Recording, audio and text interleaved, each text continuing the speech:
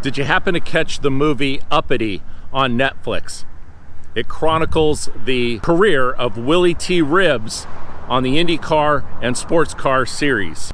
I caught up with David Dalton Jr., an African-American race car driver who competed last year on the Lucas Oil Formula Car series, and talked to him about his career and some of the challenges that he's faced being an African-American race car driver with dreams of racing in the Indianapolis 500. Stay tuned. Hundreds of drivers with dozens of teams compete in multiple series with one ultimate goal: to race in the Indianapolis 500. Yet each year, only 33 dreams come true. These are the stories that make up the 33 Dreams of Indy. Welcome back to 33 Dreams of Indy. I'm joined today by David Dalton Jr. David, how are you doing today? I'm doing fantastic. How are you? I'm doing very good, very good.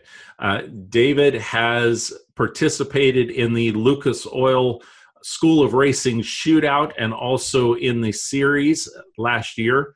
We'll talk about that. We'll talk about his attempts to get a ride for 2020. We'll also talk about some of the historical significance of David going through racing. I know that you point out you just recently released a video that was an application to the REV Drive for Diversity program in NASCAR. Seat time is seat time. So tell me a little bit about that video. And in it, you mentioned that you just got started racing in February of 2018. Is that correct? Yes, a very late start in terms of, or compared to almost every other driver. But before that, like from 2010, I got my first racing wheel.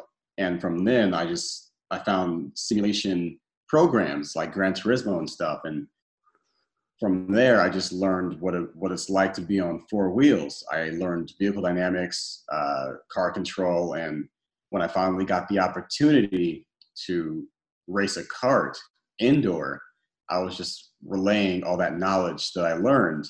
And from there, yeah, I was just building on top of it, building a foundation.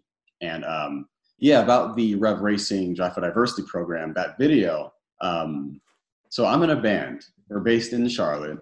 My rhythm guitarist, he's on a race team in ARCA. He's on Venturini Motorsports. Okay. They're dominating the field currently, and we did that video at his shop.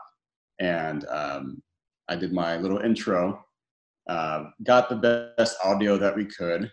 I think it sounded good. But yeah, our band is pretty involved in motorsports, I would say. But yeah. I'm going to include a link to the video here with the show when we post this so that folks can check that out. Drive for Diversity program, maybe a few more seats in the NASCAR series. When you brought up ARCA, you also talk about some of the regional series, the local short track series. So that Drive for Diversity program has a little bit more seats that people will get into in comparison to the Road to Indy. So I give you an attaboy for going ahead and reaching out and making that application that goes on to it.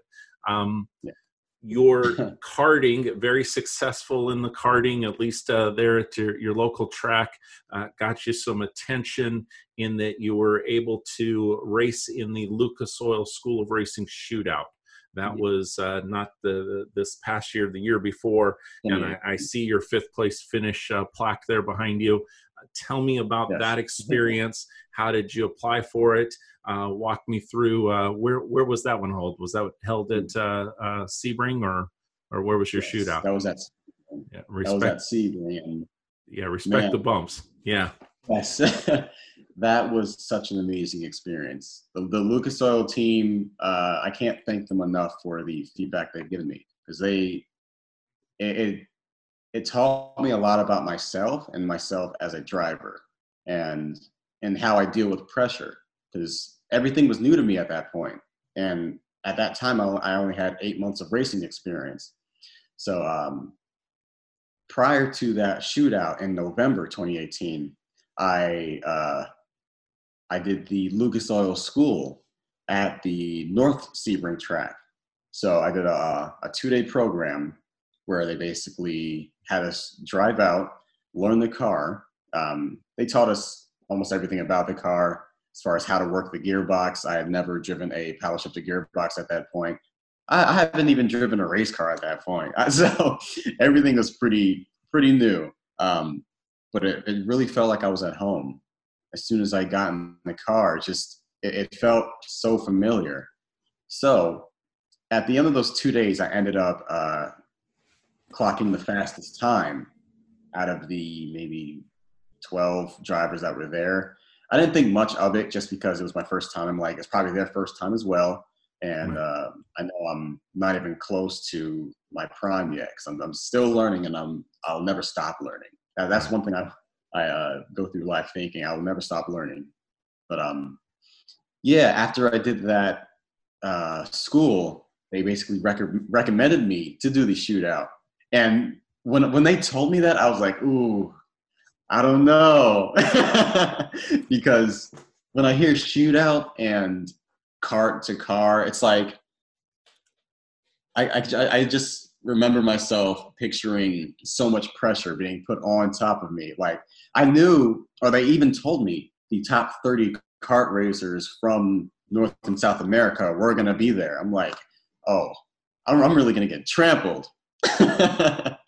But once we got to Sebring, back to Sebring again, I put my mind in a focused state. Like I had no type of fear in the world, and that's one thing you have to have as a racing driver. You can't be afraid to drive. If there's ever a time where you're afraid to drive, Yeah, you should really think your profession. But yeah, it was. well, So we went. I like to Yeah, stress that the shootout is so much more than driving. yes. What the Lucas Oil School does, Neil Anderson and RC and the folks that run that school, presented by Cooper Tire, they are really looking at the driver overall. I've shared this on the podcast, but I'll share it with you. I attended this year. I cannot tell who was in which car. I didn't know the helmets. I didn't know unless somebody said, "Oh, that's my little Johnny in the banana car or the green car or the red car." I didn't know who was in the car, but yet you could tell by people attending the classes, by changing weather conditions. So we went from fog to 80 degrees one day. So the way the drivers either tensed up or were approaching it, like you talked about, that lack of fear or that focus, and then being attentive to the feedback that the coaches gave. I had a short list of 7, and 4 of the top 5 were in my 7, because this was the overall approach that these drivers were taking. And Right. So I think the school saw a bit of that in you, plus the ability to back it up with the speeds that were in there. Finishing 5th sounds great. You get the nice little plaque. What did that really do for you, or where did that take you then with the Lucas Oil Formula School and the Formula Series in the upcoming year? So you transitioned into that, correct? Yes. When I was awarded the fifth place, which was the final podium position, it words. It meant so much to me. Like it told me that, one, I belong here. I did a phenomenal job, I felt, for the lack of time that I have had in the car and performing under pressure. I felt it was the start of something really special for me and for my family going forward, because I am a first generation racer. My father never raced. My mother was never into it. My uncles, they messed around with cars back in the day, but they didn't really go far into it. But yeah, after I did the shootout, I was awarded 2 3-day lapping sessions that I redeemed in Laguna Seca. So I drove that legendary track. That was cool. That corkscrew, man.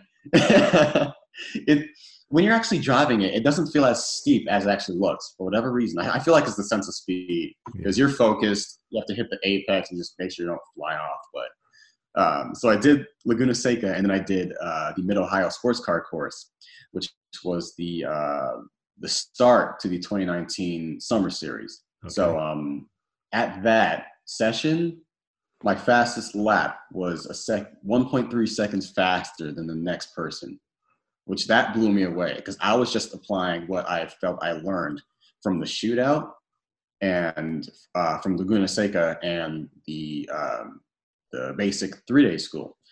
Man, it's just thinking about it. It feels like it was just yesterday because I've just come so far in such a short time. But yeah, I did that. I did that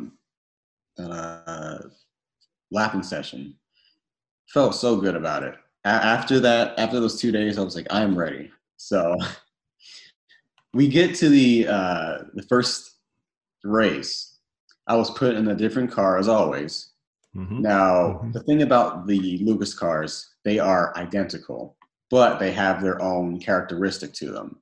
This new car I was put in, that thing was oversteery. It was about to take my head off, and it did. To the point where I was like, all right, because I felt myself not going anywhere. Like I felt so much more comfortable in the car I had before. And that's one thing you have to learn as a driver, being able to adapt to the different type of car conditions, track conditions. And that's what I learned in the time that I was competing in the Lucas Oil School. Yeah. So I got switched to a different car. I didn't DNF that first race. I finished 8th or something like that because I had going into turn 1, the oversteer just it caught me by surprise. Like it was so much more severe at that point. So I got switched to a different car. That race I started 6th. I drove up to 1st. I didn't finish 1st though. Here's what happened, and it's what motorsports is, but at least it's not like a championship. Well, it was a championship, but not something that it's life or death situation. But the track marshals thought I did something on track, like a really bad block or something. So they mistakenly called me into the pits. So there was it was really unorganized what the track marshals were doing. At one corner, they were telling me one thing. At the start finish line, they were telling me another. I was like, well, I don't want to get black flagged. So I just came in knowing I was going to sacrifice that win. Right. But even though I didn't win, it told me a lot about not getting ahead of myself because I felt the confidence in the car that I had in that new car compared to the other one. Right. It was a bit more understeery, but that's how I liked it. So, but yeah, it's I sacrificed that win. It's not finished until the very end, until you're able to complete that and be able to finish the race, to be able to actually see it all the way through, and especially in those cars when you get into the drafting, and if somebody gets a good run on you, the number of lead changes or position changes that can occur lap after lap is really something else. You competed in the car series, 12 out of 18 starts. I see you did actually break through for a win, 3 podium finishes. Tell me about the win that you had and what that feeling was like. So my first win was at the National Corvette Museum, like you had mentioned earlier before we started the stream. Yeah.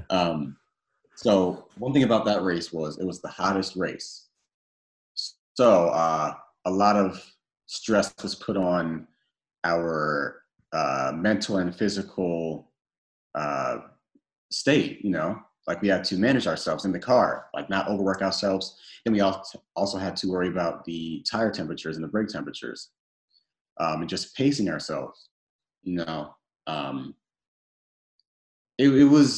I think it was one of the closest races I've ever had, just because me and another driver going through the back straight, there's a fast right-hander. We're going like 105 through that corner. We were sideways. We were side by side, sideways. We were just sliding through that corner. And I could actually feel the tire grip just start fading away as we kept going and going because it was so hot out there. It was 94 degrees. Mm-hmm. Like, it was August, full sun, no cloud for miles. But here's something about the start of that weekend. So Okay. me and my father, we drove down to that race for the first day. I think it was either Thursday or Friday. We drove all night. He drove a total of 15, 14 hours. I drove a total of 8. So he came to get me from New Jersey, and then we went over together. Mm-hmm. So I was dead tired when we got there. I had never been to that track before, and neither had anyone else. The first session, I went 4/10 fastest than the next person. The second session, I think I was maybe 1/10 faster, and then we just started like swapping between 4 of us drivers, and it was not even separated by more than 2/10. Most times, half a tenth, and it was really ramping up to be a really close race, and I was lucky to get away with because they were on my bumper, and I was just pacing myself, trying to make any mistakes. Breathing is a big part. Breathing is a big part of maintaining your mental state and physical posture in the car. So yeah, that win meant a lot to me. First win. Your win. So having your father there, what has your father's support meant to you in racing? And then we'll talk a little bit about the confidence that you've had as you've approached the races. But your father's support, what has that meant to you? Yes, my dad's been there since day one. He's always told me, just put my mind what I want to do, and he'll help me get there until he can't anymore. Like, that's when I take off because I've found my foundation. He's been there for me in the karts, and since I started car racing.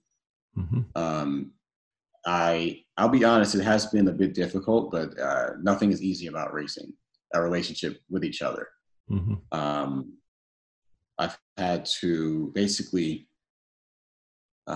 since my Formula 4 debut, I've had to basically isolate myself to really reflect and focus on going into 2020. Because there were a lot of things that were on my mind and somewhat distracting me from just I guess not what I've had to be doing, but just moving forward. Like, if I was still in the same place that I was after my Formula 4 debut, I probably wouldn't have made that Rev Racing Drive for Diversity video and other campaigns that I have started. But yeah, my father, I love him so much. He's been to hell and back for me. I can't deny that. So being the old wise one with the bald head here, get used to it, because that's what life is the ability to reflect, and you find out that you're constantly going to ask yourself, what do I want to be when I grow up? And it's that when I've done coaching of business professionals, the tighter that they can make that check-in status, the tighter that they can make that accountability cycle with themselves and with those that are around them, the more that they progress, the quicker that they're able to progress. So it's good reflections that you have there. Just going to come right out and say that there's headwinds I'm sure that you face that I'll never know in my life. As far as you're applying with diversity, being an African American driver. There have only been 2 that have competed in the Indy 500. With Willie T. Ribbs and George Mack. I had the pleasure of seeing him finish 17th in 2002, one of my first Indy 500s that were there. Diversity is very important.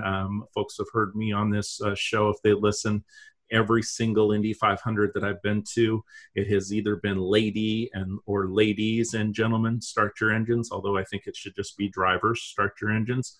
But Yes. having that distinction, because there have been a female driver in every single year, and we're still knocking on wood that Pippa will be able to be in the race this year somehow, some way.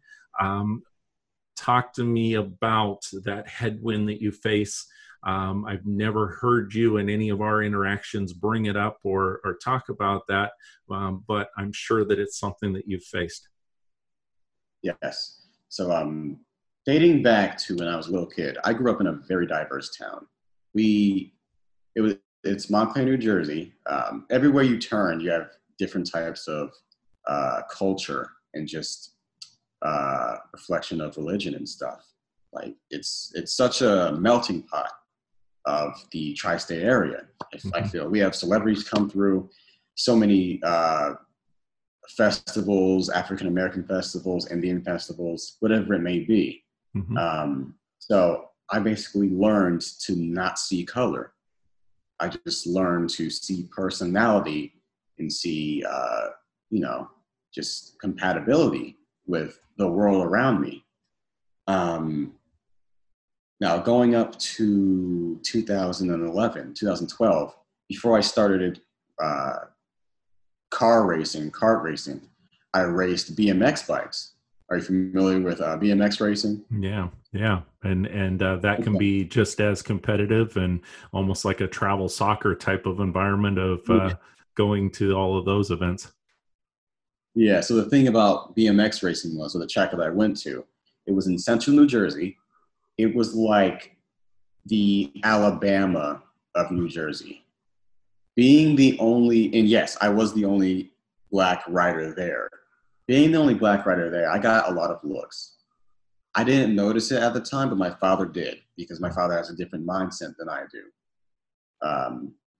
Grew up in different times, but I just went about my business. I raced. I didn't really think about who was looking at me, who were staring at me, thinking whatever they want to. I was just out there having fun, what I wanted to do, what I wanted to try to succeed in. BMX racing didn't last long, mainly because my dad kept talking to me about it and how so it was in Howell, New Jersey. I've heard many times it be called Howellbama. So Howell and Alabama. But it was BMX racing is predominantly a white sport. I haven't seen many black riders, but over the years, as I moved away from BMX racing, I have seen more black riders come through, and I'm sure there have been, but not in that area. But going into car racing and kart racing, being in North Carolina, coming here in 2016, it was a big culture change because I am in the South now. I'm not up in the city. And I have had my,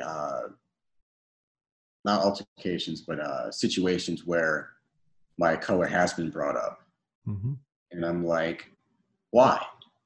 Then I had to step back and think where I am, the people that are around me, and what I'm doing or what they're doing.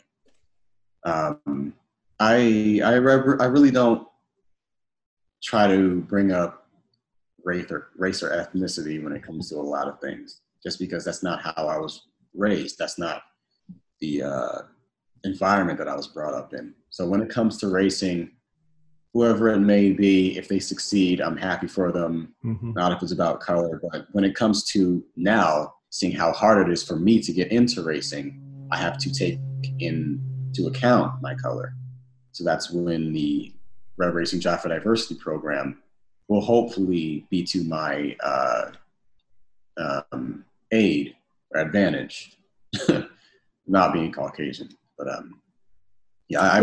and there we're even into it right there, where it's not an advantage. It's a program that's set up that you are participating in, that you're looking at. Part of what I'm going to be highlighting in the either next couple shows or a posting is the fundraising efforts that drivers are making, whether that be male, female, younger, older, whatever color they are. Money is no bucks, no Buck Rogers.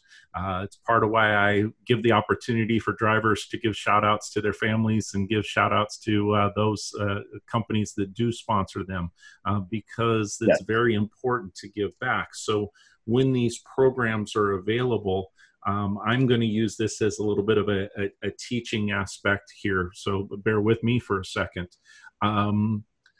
David took the initiative and reached out to me. Younger drivers need to do that, no matter what you look like in the mirror when you look, or whatever's looking back at you in the mirror. It's yourself, it's what's inside. And do you have that drive? Do you have the dream to be one of the 33, or one of those that you say, I want to take my career to the highest possible level? Because even as a youngster, if you don't make it to the 33, you will learn lessons that you'll be able to apply for the rest of your life in business, in raising a family, in the way that you want your sons and daughters to take a look at the world and not give up. So David did that, and it's an opportunity for me to shine a light on diversity, to shine a light on Black History Month and the drivers that are on there. I'm going to get to and talk to you about the movie Willie T. Ribs. I saw that you had some reactions to Uppity. We'll get to that in just a bit. So I commend you for having the right spirit to reach out into it and take, yes, the word comes up again, advantage of the programs that are there. But that advantage is also that if Cooper Tire is making available a set of tires or Hankook for running a particular lap, take advantage of it, put your right foot down and go for it. And so that's something where, okay, I'll put my left soapbox aside, but that's no, I was enjoying it. I was enjoying it. a part of it. So you did the Lucas Oil. You then moved into you had two different experiences with the F4 where you were running at Sebring, but I want to really particularly focus on, boy, did you move from one area, your two F4 starts of Sebring, starting in Central Florida, where that was probably a pure race weekend, to then go to the Circuit of the Americas, one of the largest fields I've ever seen for F4, that was on the grid. The cars just kept going and going and going. And then a diverse race crowd that was actually there, which is kind of funny that they're rooting on one of the best racers in the world, identifies himself as a British black. So it's funny how the world can accept. Maybe we in this country need to take a step up. I got the soapbox out again. But talk to me about the experience at COTA. I'm sure that was something else. Oof. So at Circuit of the Americas, that was my first time ever seeing Formula One. Like, I had always seen it on TV, but seeing it in person, it was just this type of aura that you would never get anywhere else. And then seeing one of my childhood heroes, Lewis Hamilton, in the skin, that was also a moment I will never forget. I remember exactly where I was as well when I first saw him. It was during the driver parade before the race. But man, that was, so I feel like to date, that is my best race. No, I didn't win, but it felt so much more special than the win that I had, mainly because the amount of exposure that I had to the media. Like, I was approached by a lot of representatives from, I guess, young drivers and Formula 4 and the SCCA. They interviewed me. I went up to a VIP booth and did an interview in front of so many Formula One fans that had no idea that we were there or would be there until they saw us out on track. And I made a lot of contacts that weekend. I'm so grateful to be able to have been able to be a part of that. But we only had 2 races there, and we had so limited time, but I made the most of it. Yeah. Did you see that highlight video that I put together of race 2? I, Yeah, I, yeah. I The did. car getting the air right next to me. I did get to see that, and I had to make sure that I wasn't watching a Washington Capitals hockey highlight where you were getting hip checked. That was there. Also, Yeah. paid attention to that particular race with Christian Bogle coming out on top with the Jay Howard driver development, and Mhm. got to talk to him about that experience when he was doing testing at the Academy Drive down in Palm Beach, and I don't think his feet were still hitting the ground, and he's my height, so he was floating above me as just the overall experience there at Coda, and then what he was able to do. So I wanted to get your Yeah. take on that. So we're rolling into 2020. You've put that particular tape out. You're looking at the seat time. You're also working full time.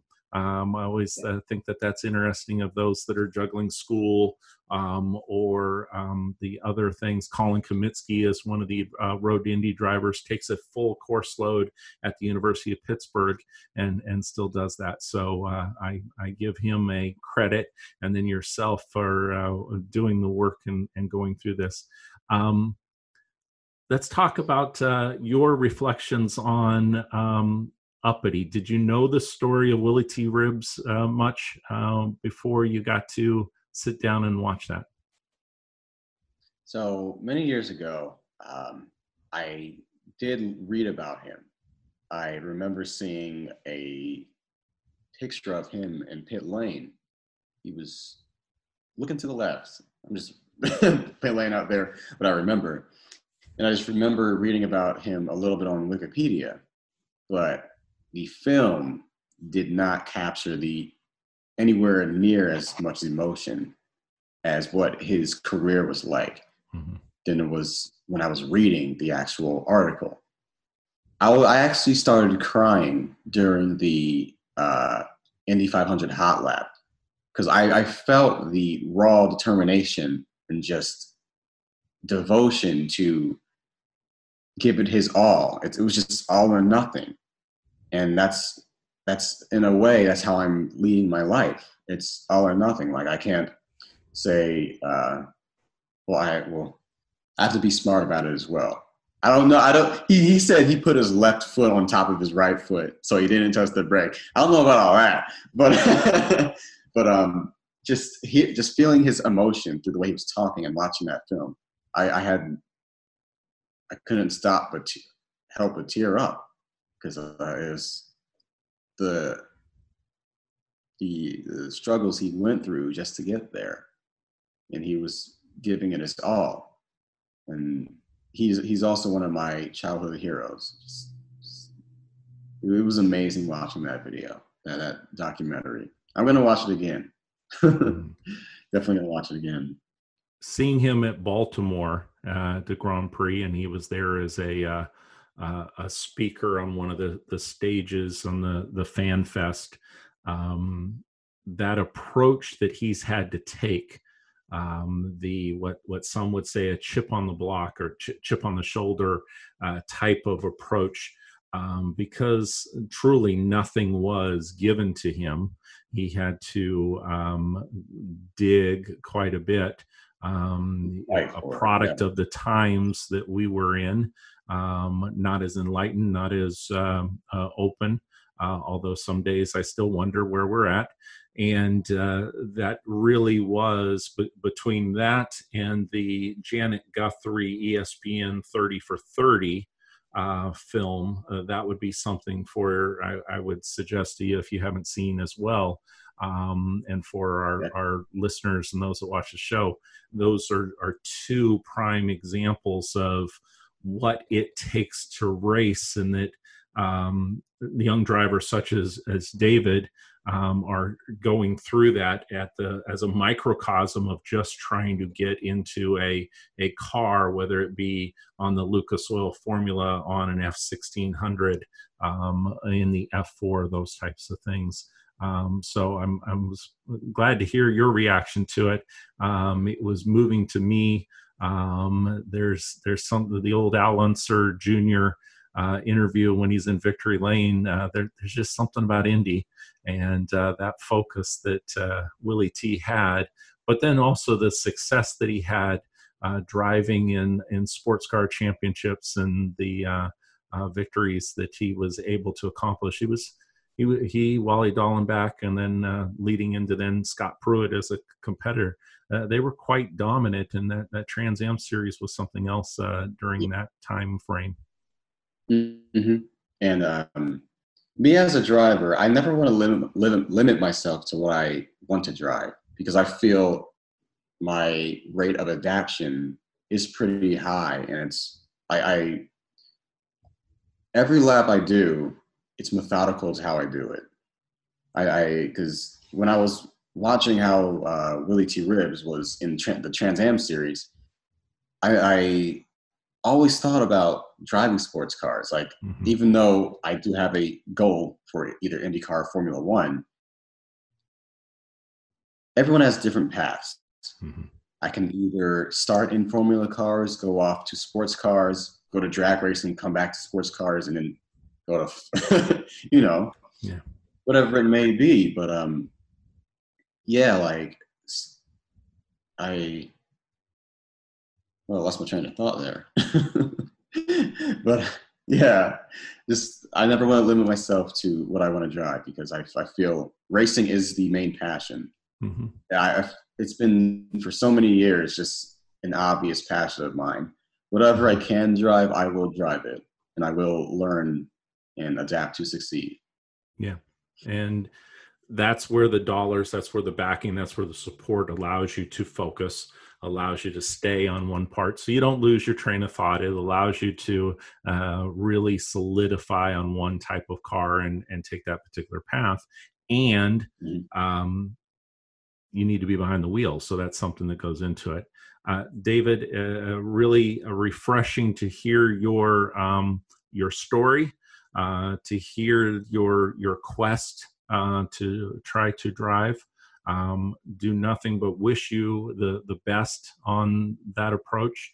I was listing down and going through, following in the footsteps, when you think about it, of Wendell Scott, Mark Davis, Chase Austin, Randy Bethea, Ryan Gifford, Willie T. Ribbs, Bill Lester, Anton Brown. You brought up drag racing, and George Mack, both George Mack and Willie T. Ribbs driving in the Indy 500. I wouldn't be complete in my interview if I didn't ask you to dream with me for a little bit. What would it be like to start the Indy 500? Ooh, man. As soon as you said that, I got a lot of goosebumps, because the pinnacle of racing right there, the world's top drivers, over 200 miles an hour for just pure concentration and just an all-around team effort.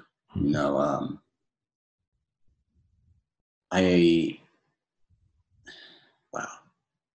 Just thinking about that. you really got me right there. Like, ooh, man. I can't even imagine, because I'm taking my racing career a day at a time, looking at what's going to happen next and making decisions to help me progress. And right now, those top races aren't in the picture, because I feel like if I have them in the picture, I might get ahead of myself and make decisions that I didn't mean to make, and it'd be too early. Like if I forced myself to do a year of Indy Lights when I wasn't ready, I have to think about the financial state I'm in, think about the mental state I'm in, and me as a driver. Can I take that on yet? Am I ready? So it's powerful. Taking it. Yeah. Yes. It's powerful when you think about it. You don't need to see the entire staircase to take the first step. I think that was a famous quote from Martin Luther King Jr. And that step-by-step approach I also like to put it that when you're making that drive like you did from uh, your dad from New Jersey to North Carolina and then to Kentucky, there were parts of the time where you were driving with the headlights. You couldn't see the whole path, but you knew what was going on within the headlights, and you Yes. react to that and do the best that you can and make the decisions on it. Um, Yeah. but the Right. stories about what those steps are to get into the pinnacle, and you made mention about Formula One. I don't know if you've had an opportunity to go to an Indy 500. When you have that opportunity to attend Cathedral, then you'll get it. You'll get what that is actually about. Yeah. Best of luck to you as you go through. Stay in touch.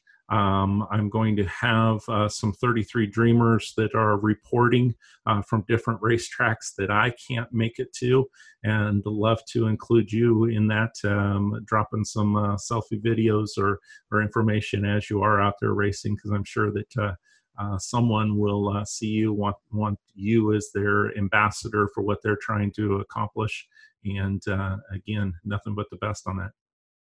Thank you so much. I appreciate you taking the time to talk to me and showing the interest. It means a lot to me, and it was very nice to meet you as well. You Instead got of it. just talking to the internet, it was very nice to meet you. Fantastic. We will see you guys at the track. You're going to see some different videos as we start to approach. Just finalizing the schedule of attending. So far, I'm looking at over 15,000 miles of driving to the different tracks over the year to cover the Lucas Oil Formula Cars F1600. Will also be at the season opener for the F3 and F4 at Road Atlanta. And then into the Road to Indy series, which is just days away here in my hometown area of Tampa Bay, St. Petersburg, Florida. So if you like what you're seeing, if you want to give support to these young drivers, I'm going to put some links here and in the article, but also would love for you to support this program, share it. We're on all of the major podcast systems, so hit subscribe, especially as you're traveling to the different races. I'll put it in your rotation and be able to listen to it. I would love your feedback and comments. And until next time, keep dreaming. Thank you. David, thank you so much.